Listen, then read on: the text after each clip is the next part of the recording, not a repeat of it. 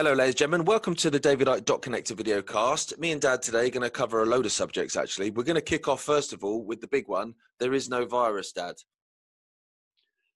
Yeah, you know, this is a Rubicon that unless people cross it, they get caught in a trap. And the trap is the perception that there is a virus. And once you get caught like that, you have debates and arguments that appear to be against each other, and to an extent they are in terms of how you respond. But there's a common theme that there is a virus. And so you'll have people saying, oh, we must have lockdown because there is a virus. And then you'll have other people saying, well, actually, it's not as deadly as they said, so we shouldn't have lockdown and we shouldn't destroy the economy, but we have to look after the vulnerable and all the rest of it. And you're having this debate within this arena that there is a virus. And if you accept that there is, other things come from that. One, that governments are responding to a virus in ways that are what is necessary, one camp, or massively over the top, another camp. But they're still responding to a virus in some way.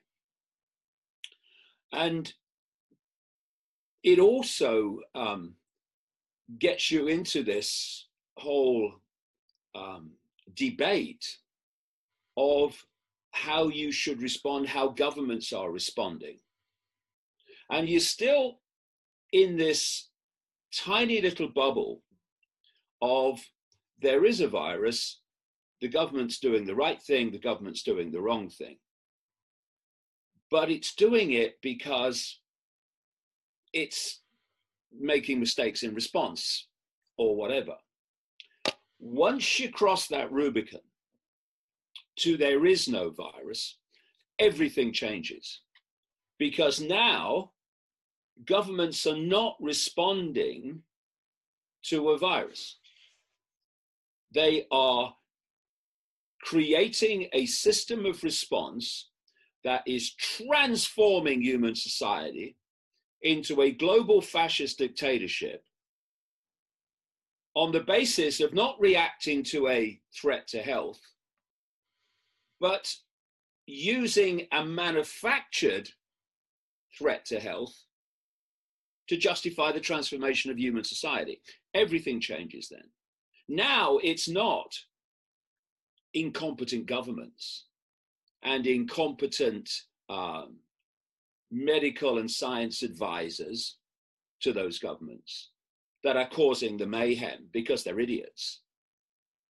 Now it becomes a cold, calculated, we're going to sell the idea that there's a virus when there isn't, because that allows us to transform human society, as that Icke bloke was saying for 30 years, the plan was to do. And so once you let the penny drop that there is no virus, all the kaleidoscope, if you like, comes into focus. If there's a real virus, why do they have to fix the figures? Because there is no virus. So all you can do to make it appear that there is to fix the figures. Why are they testing for this virus with a test not testing for the virus? Because there is no virus. So they have to give the illusion that there is one by testing for it with a test not testing for the virus. But because of all these fake positives from the test not testing for the virus, you can give the illusion that there is one because you've got all these cases. Why do they have to fix death certificates to put on them COVID-19 as the cause of death when quite blatantly people are dying of other things. If there was a real virus, they wouldn't have to fix the death certificates. They'd take care of themselves. Why do they do that? Because there is no virus. No deadly virus. And thus they have to scam the death certificates to give the illusion that there is one. Then another question, why are they giving financial incentives in America to diagnose the virus? When if there was a real virus, why would you have to give financial incentives to doctors to diagnose it? Again, take care of itself. So it's $4,600 for a hospital that diagnoses regular pneumonia, $13,000 for the hospital that diagnoses the same symptoms, COVID-19 pneumonia, and $39,000 for putting a COVID-19 diagnosed patient on a ventilator, which will almost certainly kill him. Why do you have to do that if there's a real virus? So why do they do it? Because there is no virus. And, you know, when I started talking about this on the basis of what a number of courageous, intelligent, real doctors were saying all those months ago, back in March, April, it was, of course, you're freaking mad. We got banned from YouTube and Facebook because I said it. But as we come closer and closer and closer to present moment, it becomes the explanation for it all. So the virus, SARS-CoV-2, has never been isolated to show that it exists. All it is a computer-generated fiction. That's all it is. And from what I gather from someone I was talking to this week, there's about to be a big cash prize offered to anyone who can show that SARS-CoV-2 exists. And I tell you what, they won't lose their money. And people say, oh, no, look, there's a picture of the virus. I've seen it everywhere with all these things sticking out. No, that's a computer-generated image. That's what it all is. A computer-generated fiction. But the bigger the lie, the more we'll believe it, as the Nazis say. And when you put someone's, for instance, medical career on the line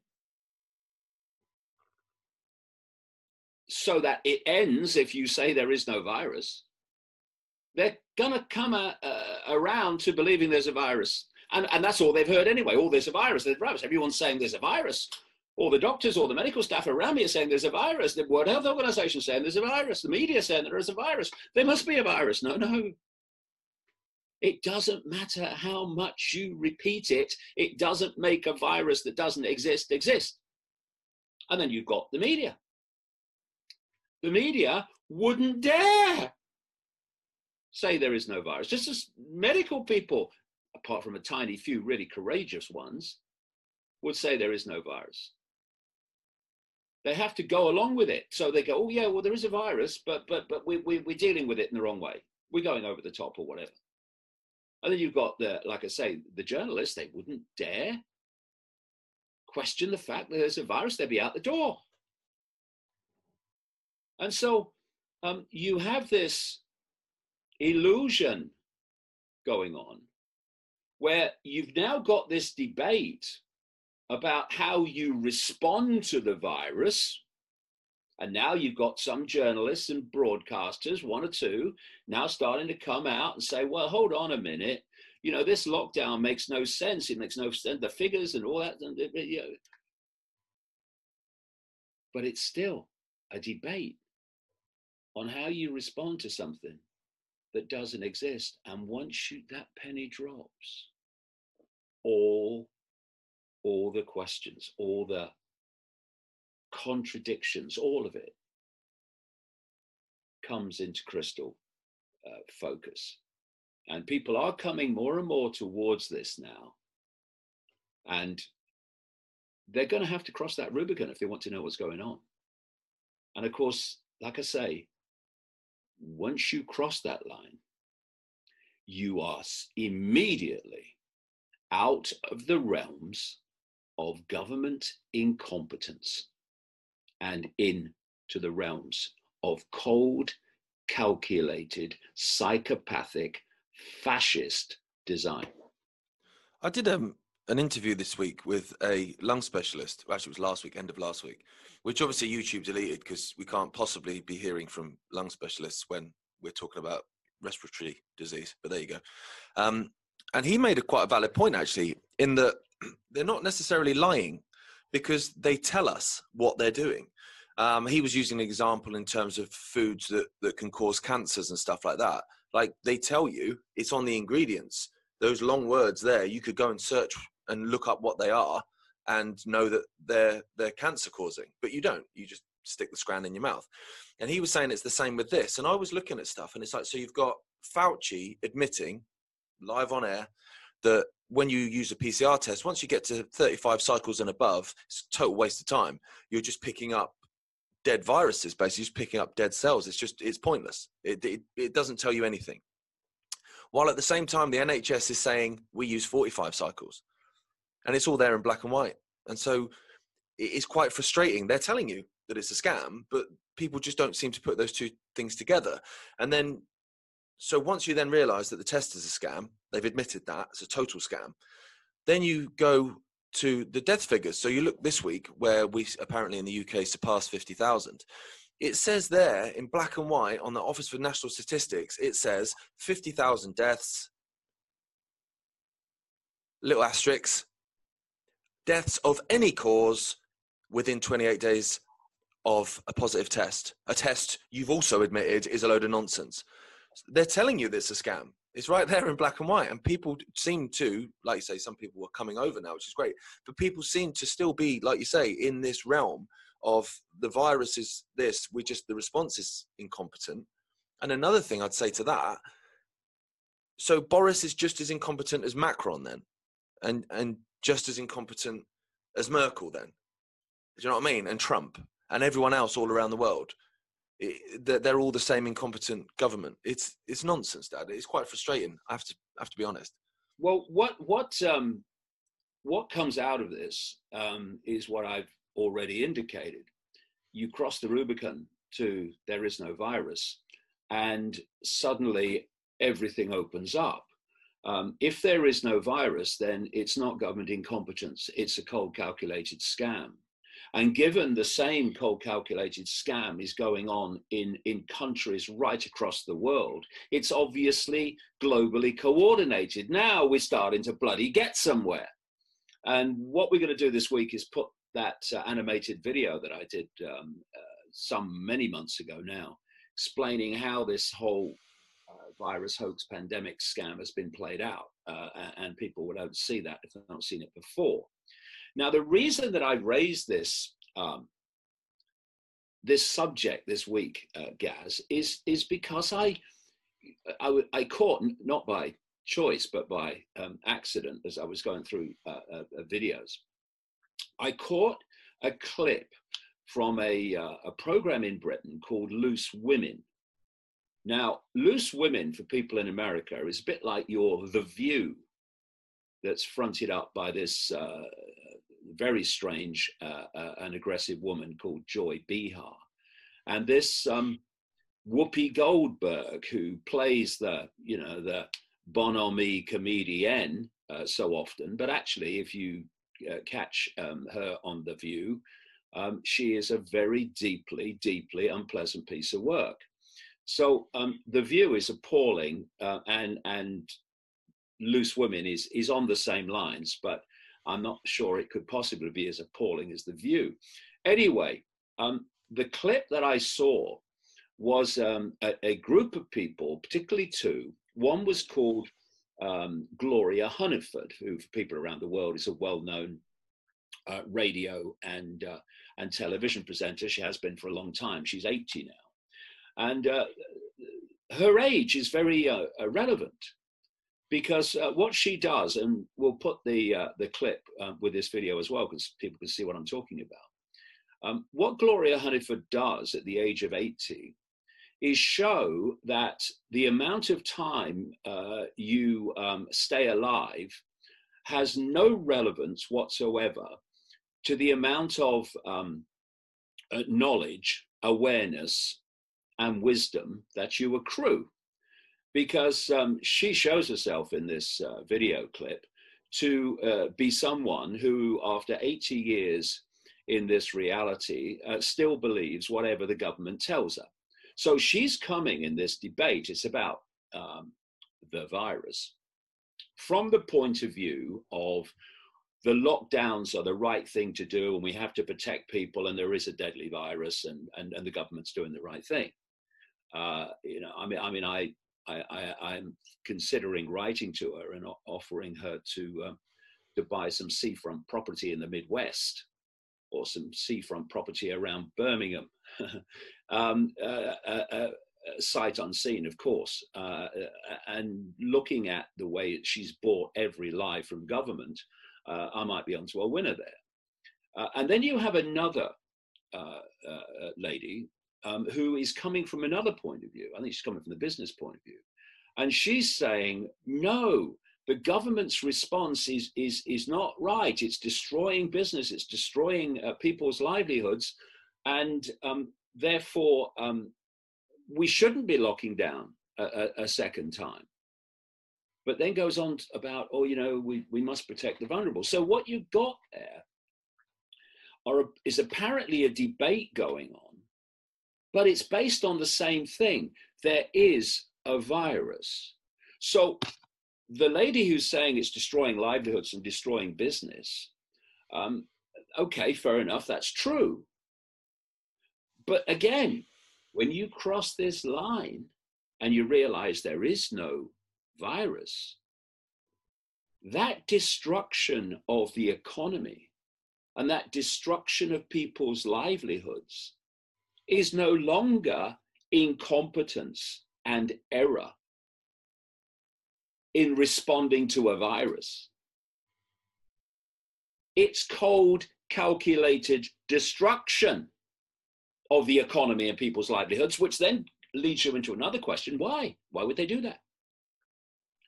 Because they want to destroy people's independent income, so they all become dependent on the state, which is what is happening. And it all comes down to this. Once you cross that line to there is no virus, everything starts to fit and make sense. And for people who are still, oh no, there's definitely a virus. Well, do you know there is no conclusive scientific evidence, not even nearly conclusive scientific evidence, that any virus causes any disease? Never been shown. Never. The greatest form of mind control, and we're seeing this with there is a virus, but we're responding to it this way or that way. Greatest form of mind control, repetition. Keep saying the same thing. Because if you keep repeating the lie, and that's all people hear, then the lie fuses very quickly, as it has, into everyone knows that, mate. Everyone knows there's a virus. That David Icke, he's mad. Maybe I'm not mad. Maybe I'm the sane one. There is no virus, and that's the line that journalists have to cross, who are questioning response and the catastrophic consequences of that response. And it needs to be questioned in terms of the medical profession as well. But that is not to say, what I'm saying is there is no SARS-CoV-2. There is no viral disease called COVID-19. What I'm not saying is that there are some people who are getting lung effects which relate to an incapacity to absorb enough oxygen into the blood. But that's not caused by a virus. It's caused by other things. with 5G right up there in the frame. It's interesting you say about journalists, because I've noticed, like, obviously there are some journalists that are waking up to stuff, and like you say, they've not quite crossed that line yet, but they are waking up to stuff. But the other thing I've noticed with journalists is that they've almost become like the police in terms of protecting the narrative. Now, you know, call me old-fashioned, but my idea of a journalist is someone that needs to dig around and poke a bit. Do you know what I mean? And kind of, you know, uncover some stones and see what's underneath them. But what they are now is they get told by government, this is what's happening, and they go, oh, okay. And then they don't just say, oh, okay, and print that. They then attack people that have looked under the stones a bit. And so we chatted before we started, where I was saying that Elon Musk had tweeted saying that he just sat there taking 4 tests with the same nurse and the same machine and got 2 negatives and 2 positives. And basically, what on earth is going on? And one of the first replies was from a presenter from MSNBC saying this is a really irresponsible tweet. What? Like, a man's first-hand experience is an irresponsible tweet. And so in my world, as a journalist, I would go, wow, that is interesting, Elon. Do you mind, would you like to do an interview? Yeah, but that's the thing. That's the thing. I'll give you a very simple definition of a journalist. And it comes from one question. Do you believe in freedom of speech and freedom of opinion and the free flow of information? If the answer is yes, we can go on to the next stage to see if you're a journalist.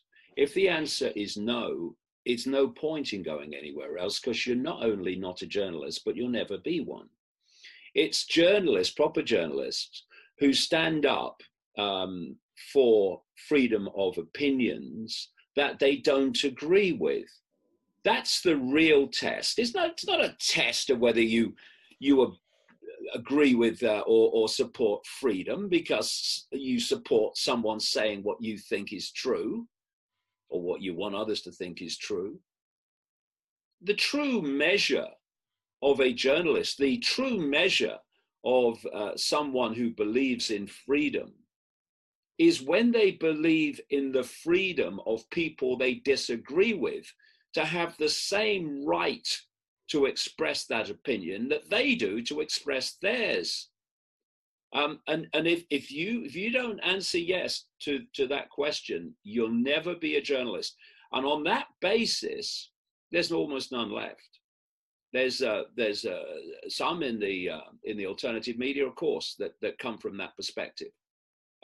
Even there are some even within that arena that don't. But in terms of the mainstream, on that criteria, that definition, we're almost finished with journalists. We've almost got none left. Well, they're just, the big thing they're repeating at the minute is, in England at least, cases. Cases are on the rise. Cases are on the rise. And you go, well, you've got, we already know the test is bogus, right? So we'll start with that. And you've got the army in Liverpool testing everyone that moves, going into schools and testing everyone that moves without even parental consent. So of course cases are going to go, and they're not cases, they're just positive tests. Cases makes it sound like someone's ill, but of course they're going up.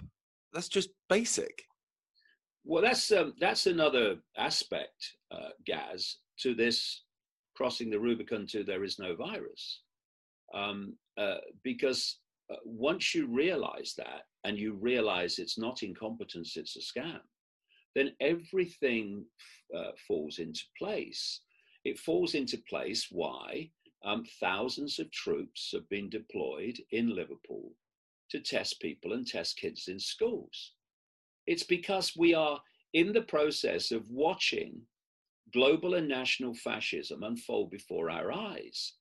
You know, I have this phrase I've used in the books over so long: know the outcome and you'll see the journey.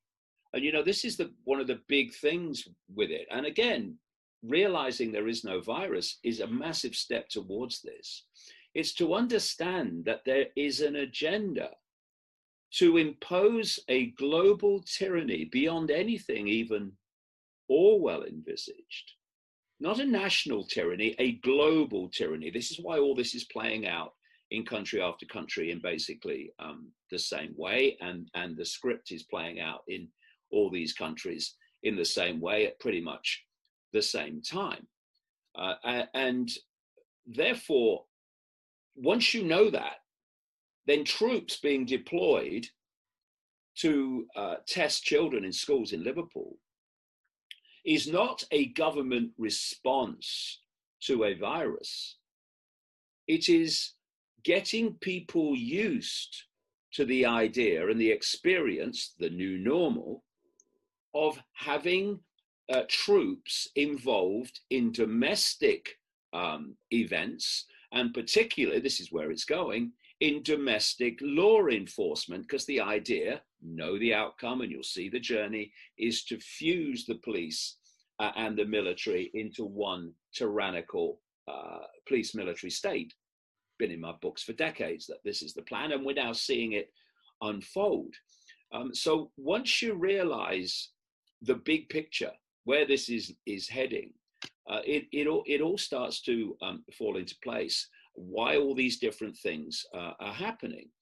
Why is it that the New York Bar Association, which is one of absolutely owned by this global cult that I'm talking about, why have they just come out this week and called for mandatory vaccinations of this Gates COVID toxic shite? Because they serve the agenda, and so they push what the agenda wants, which is every man, woman, and child on the planet vaccinated, for reasons I've gone into in detail elsewhere. So again, there is no virus. So why are they rushing out a vaccine? To vaccinate every man, woman, and child on the planet for a virus that doesn't exist. Why are they doing it? You can even take a step back from that and say, why are they doing it on the basis of, even by their figures, the fact this is obviously not a deadly virus? And another point, by the way, about there is no virus, why is it that almost everyone who tests positive has no symptoms? Because there's no virus. That's why. But what they've had to do, you see, because there is no virus, and that's another point to make. People have said, well, why don't they just release a real virus like a bioweapon? Well, because you lose control of it. And also you're then limited to what that does. You can't just make it up as you go along. If you have no virus, you have a blank sheet of paper. You can make it do whatever you want. And so because there is no virus, thus there is no symptoms in the vast majority of people, apart from those they're with other things that they've redesignated the virus, then you've got to find a way of finding something that produces no symptoms in the overwhelming vast majority that justifies lockdown and isolating the healthy. And so you say, they've got no symptoms, but they can still pass it on. Therefore, they are danger to others. And this is what happens. Ladies and gentlemen, please, there is no frickin' virus. But that is such a leap for people. Such a enormity to grasp that the scam is that massive, that fundamental, that enormous, that you drop into, no, they'd never do that. They are doing it, and they're taking over your world by doing it hour by hour. You can see the game. Like we spoke in March that the end game was obviously mandatory vaccinations. And now they're just openly saying it. And in the UK, they're saying, I don't know if we can do mandatory vaccinations, but you can't travel internationally. And as Ticketmaster have come out and said, you can't go to a concert or an event without a vaccine passport. And so that's what they do, is coercion, do you know what I mean? So it's not mandatory, but it is, because, Yeah. it's like saying, if you don't do this, I'll kill you. Actually, that's quite bad. Okay, I'll tell you what, if you don't do this, I'll put you in a room and I'll close the door and I'll lock it and you won't be allowed any water or food. Well, you've killed me then, haven't you? Really? I mean, you've not plunged a knife in me, but you've killed me because I'm going to die. And that's obviously the whole idea of it, just coercing people. And another thing as well, like we've spoke before, where they were going to cancel Christmas. And it was just so obvious. And then I saw that Biderman's coercion chart, the Amnesty International chart from 1973. And I was looking at it, and it said about, in terms of compliance, just give little rewards, little bits here. Here you go, son, you have that. And it made me think, do you know what? They might just give us Christmas, I mean, regionally locked down and pretty crap, but they might just give us Christmas. And then Sunak came out yesterday saying that they were going to do an eat out to help out thing again. And you just think, right, here we go. So you're going to give us a bit of Christmas, a little bit. There you go. Here's a little crumb. And then you're going to allow us to go out and eat. And so you're going to fund that, eat out to help out. There you go. Thanks very much, sir. Cheers. And then you're going to fling the cases right up through the roof again. And you're going to have a lockdown 3 down through into March and April next year. And you know what? You're going to blame us for it because we went out and had, a little bit of scran in the local restaurant. So the question is, why would they do that? Why would they offer crumbs and little rewards? Well, I did a video this week about that Biderman's chart of coercion, which you can see on the website, to go through what it is for people that haven't come across it. This Biderman's chart is basically the method of breaking down prisoners of war so that they tell you whatever you want them to know. It's a psychological dismantling of them. And when you go through it, it is exactly what is being done on the population. And the little reward bit is not just an incentive to do what they want. It's also about psychological dismantling. So, because what happens is when you get into a situation, you may not like it, but you adjust to it. You adjust to it, and when you adjust to it, it's still impacting upon you, but not with the power that it was before, because you basically, if you like, you come to terms with it. So what they do, and this is in Biderman's chart of coercion, of course, for prisoners of war, political prisoners, is that you don't want them to reach that point of adjusting to what you're doing to them. You want to keep breaking that adjustment so that you give them a reward, you give them a bit of hope. And then once you've broken that process of coming to terms with something, then you go back in and you do it again. But what they've got to do then, of course, is go through the whole process of readjustment to it again. And it's all psychological. All this is psychological. There is no virus, so it's nothing to do with health. It's to do with psychology, because from psychology comes human behavior. From human behavior comes the transformation of human society. And it's very encouraging, this British lockdown, this time around, the second one, national lockdown.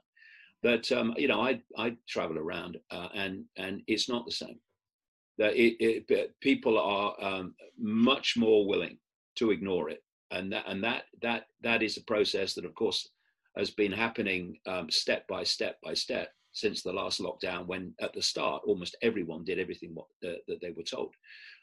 But that is changing, and that's a good thing, and that's why you read documents from the UK government's behavioural insights team, this psychological manipulation organisation that's actually part owned by the British Cabinet Office and other offshoots of it.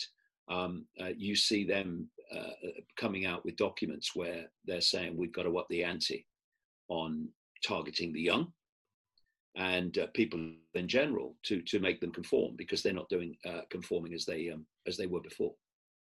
I tell you, most of the people that I see not conforming as well is the elderly, and that's great. Like on a Monday and a Tuesday, I have a Laura at home because she was in nursery, but she wasn't allowed to come in for 2 weeks after I spoke in London, so we just pulled her out of nursery. But that's a whole nother story. Anyway, so I take her out and about in the afternoon, and we'll go out to little places around Derbyshire, and we just run around in the leaves and stuff that you do with toddlers, get muddy. And I was at a place last week, and this guy he was just staring at Laura because she's a maniac. And then he just started chatting to me, and he must have been in his 80s, easy. And loads of old people around.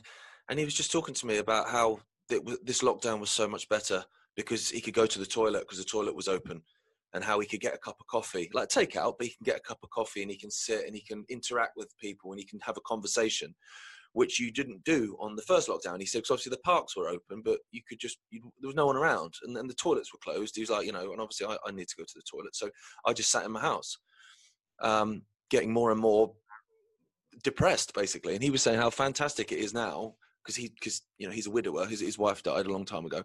So he can just sit and interact and have a conversation like he was having with me. And so you have this situation where we're supposed to be protecting the elderly when we're killing the elderly, psychologically as well. Well, there's two things to that. First of all, what you've just described is someone seeing something that's not normal, almost being like the old normal. What I mean by that is you have the extreme of the lockdown, and you recognize that as extreme. Then you go into another lockdown that's not quite as extreme, and somehow that's like normal, but it's not. It's even as it is now, it's not like it used to be.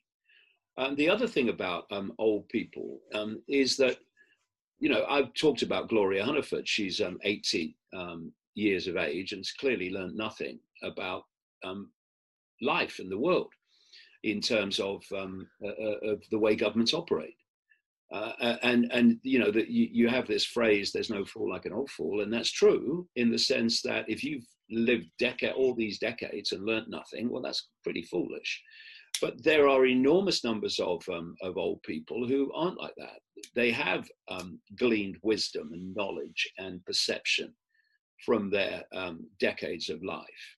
And they don't want those people with a greater perspective, those who've got a mind of their own, interacting, for instance, with young people or people in general. They want rid of them. And it's no surprise when you see the tens and tens of thousands, goodness knows what the figure must be, of old people that have been killed around the world because of lockdown, not a virus. And now these psychopaths have come out with this announcement that the vaccine is close, and that they are going to target, and that's what they're doing. They're going to give it to the oldest people first. Well, because they want rid of them. It's murder. And just before we started, I ran this off, Gaz, talking about the vaccine. You see, I've talked in these video casts over the months of the incremental way they do it. So a vaccine, and then everything will go back to normal. Well, it was never going to be. That's just what they want you to believe in that moment. And then, oh yeah, one vaccine, but no, one vaccine won't be enough. The vaccine's safe, and it won't cause any problems. If you say it's not safe, you're a racist bigot, and all that stuff. Well, let's look at this. This is a story from today. COVID vaccines may have potentially unpleasant side effects. Just as there are time to introduce it, they dropped this in. Pfizer is expected to seek federal permission to release its COVID-19 vaccine by the end of November. I'll wait for this, Gaza.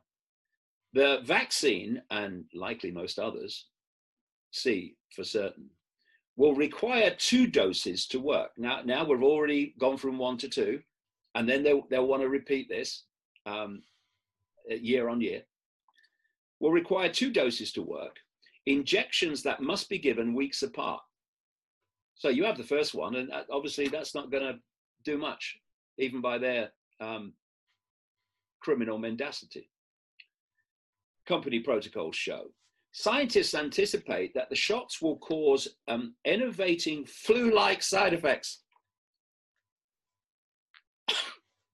What are the symptoms of COVID-19? Well, it's flu-like, and we're going to get a vaccination. Yeah. What are the consequences of the vaccination? Flu-like symptoms. Also, sore arms, muscle aches, and fever that could last days and temporarily sideline some people from work or school. Just what you want to give 80-year-olds, isn't it? I mean, it's and even if a vaccine proves 90% effective, they tell us it is, they don't tell us how they can justify that. The rate Pfizer touted for its product, 1 in 10 recipients would still be vulnerable. But once you know there is no virus, no one will be vulnerable to the virus if they don't get vaccinated with a vaccination that can't be vaccinating for the virus, because there is no virus and they've never isolated it and captured its genetic code. So how can they vaccinate for it? And so cross the Rubicon. If there is no virus, and these people are not, of course they will. Why are you rushing out this vaccination for something you know it's not for? Well, because they want this shite in the vaccine inside people for another reason. And see, again, the whole panorama of what's actually happening opens up. So that means, at least in the short term, here we go. That means, at least in the short term, as population level immunity grows, people can't stop social distancing and throw away their masks. Again, little rewards or little promises, not even rewards.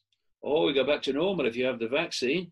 Yeah, you won't have to wear a mask and you won't have to social distance, and you can go to a concert and a football game and stuff like that. And then further down, oh, well, actually, probably not. But you still got to have the vaccine. I mean, this is what's happening, mate. It's real simple. Fishermen, line out. Deadly vaccine. Deadly virus. Deadly virus. Oh my God. And then pull it in. And you pull it in incrementally until it's on the end of your rod. And you put it in the keep net, and that's the fascist state that our kids are going to have to live in more than anyone and longer than anyone. But actually, it's a fascist state that is around us now. So it affects everybody. But hey, just sit there swimming. You'll be all right. You won't be able to get out of the net, but, it's the new normal. It makes sense. I like that you accidentally said deadly vaccine. Oh yeah, well that was obviously not a slip of the tongue. My subconscious was well aware of what it really meant. Exactly. Well, talking about scams, the US election is the gift that keeps on giving, and it has been. Well, it was always going to be. We had conversations about it a long time ago. The dark winter. The fact that Whitney Webb had done, all that incredible research and was speaking months ago about what was going to happen with this election, and the name of the article was Dark Winter. And then you've got Harris tweeting a couple of days ago that this is going to be a dark winter. And I thought, you know what? You're just trolling us now. You're just telling us what's happening. Yeah, I mean, what we've just talked about is absolutely relevant to move on to what's happening in America. Because it's almost impossible to exaggerate the scale of naivety that infests the woke mind. They think they've just overturned fascism with the election in regards to Trump. And I'm no Trump supporter, I support any of them. But what they've done, if Biden, which is at the moment likely, ends up as president, is to bring fascism to America on a scale it's not seen before, certainly in modern times.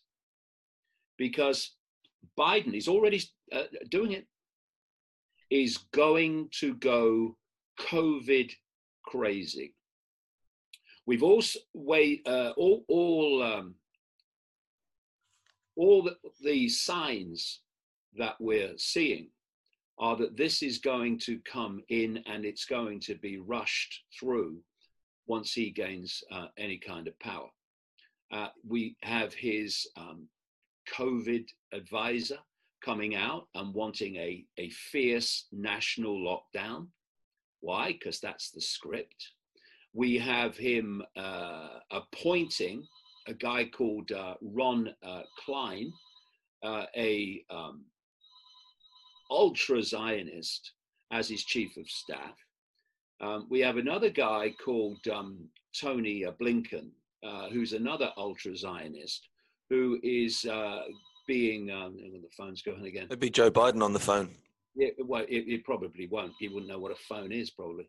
But this Tony Blinken is likely to have a very big role, maybe even Secretary of State in foreign policy. He's an ultra-Zionist.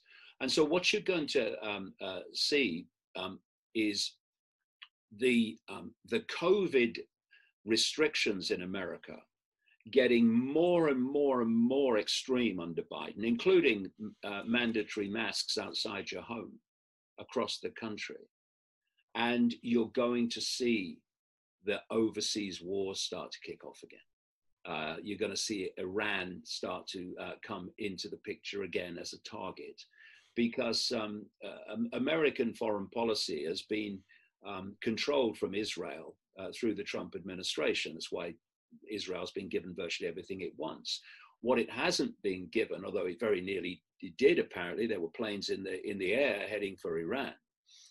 Trump has not given them the overseas Middle East wars that they want, of conquest and overthrow, because he had to keep sweet a whole constituency of people that got him elected in 2016 that absolutely are against those things. So he was kind of limited in what he could do overseas, and all his rhetoric was about bringing the troops home, not sending more out there.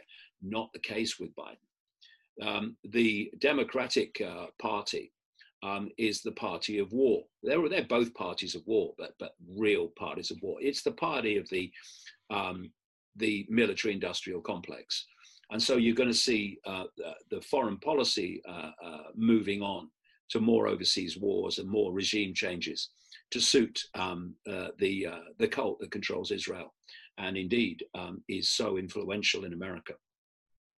They must have really wanted him elected, Biden, though, because I mean, there's one particular guy in Georgia who was so desperate for him to be elected that, I mean, even though he died in 2006, he still managed to come back to life to place a vote.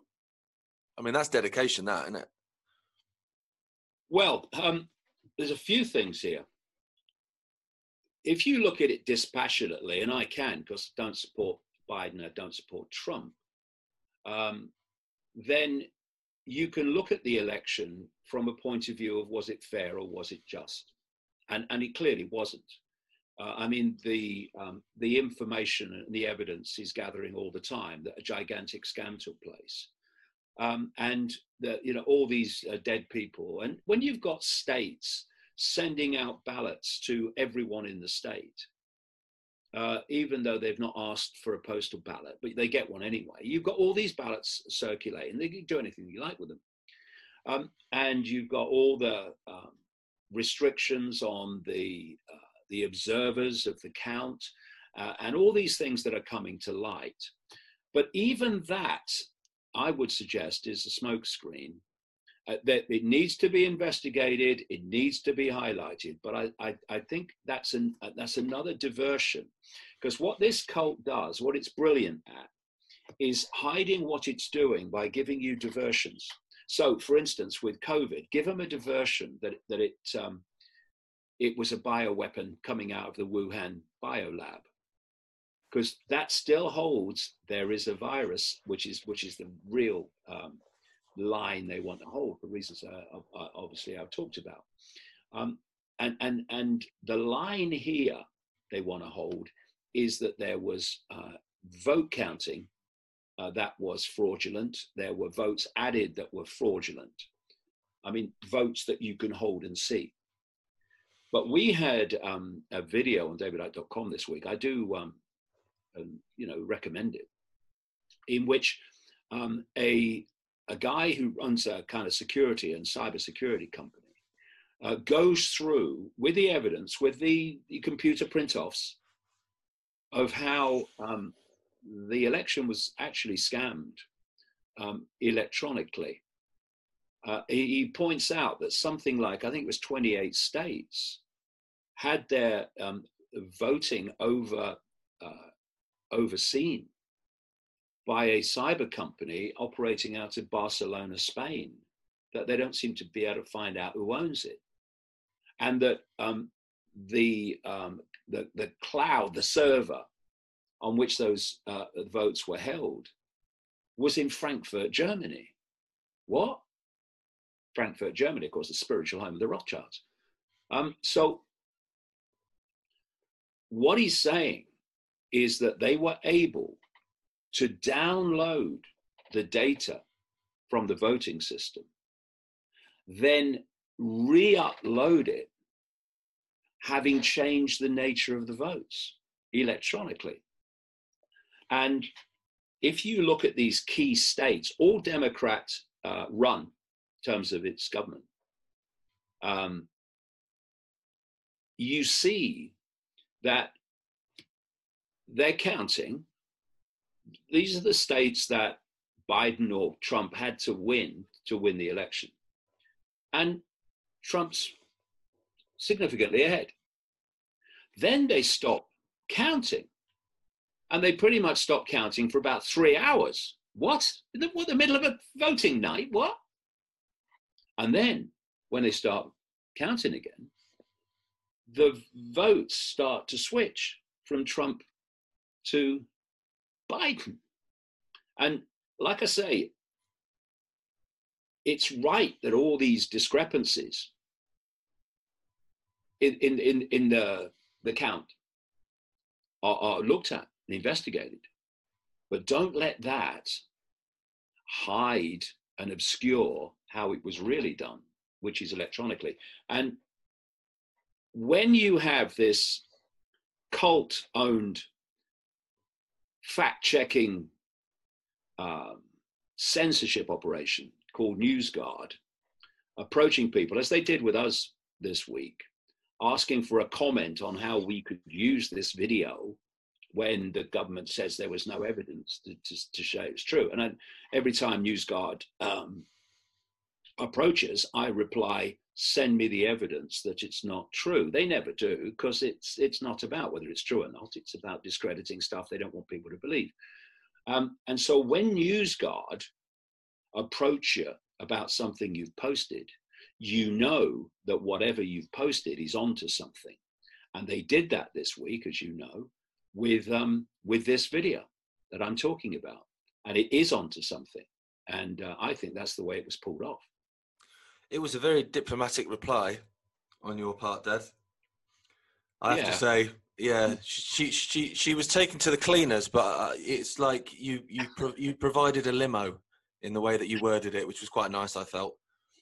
Yeah, but you do what you can. That's it. But they're you know, I did that interview with Dino Wyand yesterday, talking about the Centre for Countering Digital Hate and what they're all about, and he was saying within their web, there's fact checkers, there's everything.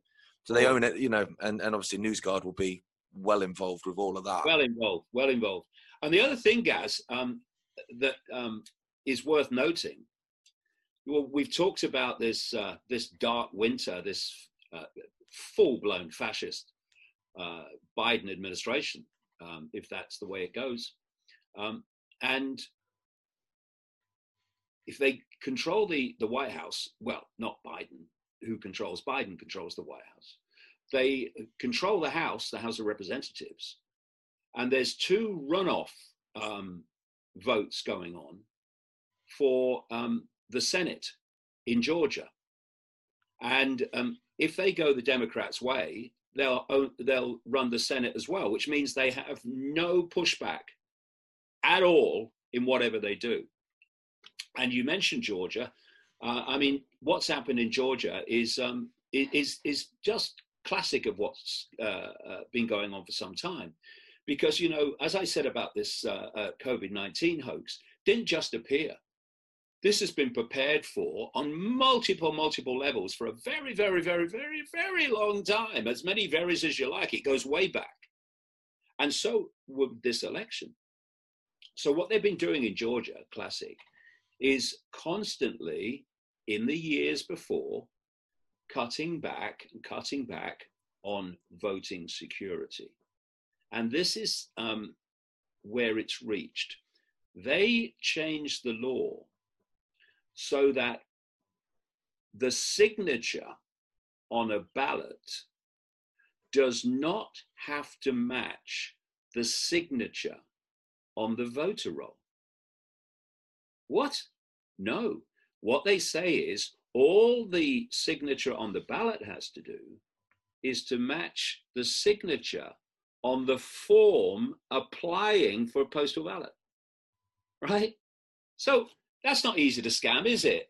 Okay, I'll sign the form to get the ballot, and then I get the ballot and I sign the ballot, and then as long as the two tally, it's counted as a vote. The fact that it doesn't tally with the voter roll of the person who's supposed to be voting, that doesn't matter. That's what's going on in Georgia. And they'll be desperately trying to scam these two Senate seats so that they control the Senate, and then goodbye, America. Once you've got that in place in terms of that electronic voting scam, that's every election all over the world done. So at the next election in the UK, if they want, you know, a Labour woke government, they'll get one, because they can just do that, you know, store it in a cloud in, I don't know, wherever, and just pull it off. Yeah. Well, exactly. But this is what's going to happen if Biden just gets through to the presidency. They are going to be basically opening the southern border, so people can come into America illegally in vast numbers. They are going to, and Biden's already said it, they are going to give an amnesty and a road to citizenship for something like, well, he says 11 million. The truth is it's closer to 20 million illegal people in America. And they're probably going to try to bring in another state into the union. And that will all be designed to produce so many Democrat voters, oh, look what we've done for you, that America will be, from Biden onwards, a full-blown one-party state where no other party can ever win. And that's on the road to where they plan to go. Know the outcome, you'll see the journey, which is the end of elected politicians and the whole shebang run by bureaucrats, scientists, and technocrats. And we're moving there now. The technocrats of Silicon Valley decided this election in America. They decided it. And now this guy, Klain, the chief of staff I mentioned, he's a lobbyist for Silicon Valley. Silicon Valley's going to take over the government completely. And they're technocrats. They've already got more power than than politicians. And this is where they want to go. A global, fascist, technocratic tyranny. And we're watching it happen. And, crossing this Rubicon, there is no virus, is a massive, massive step to realizing the scale of what's going on.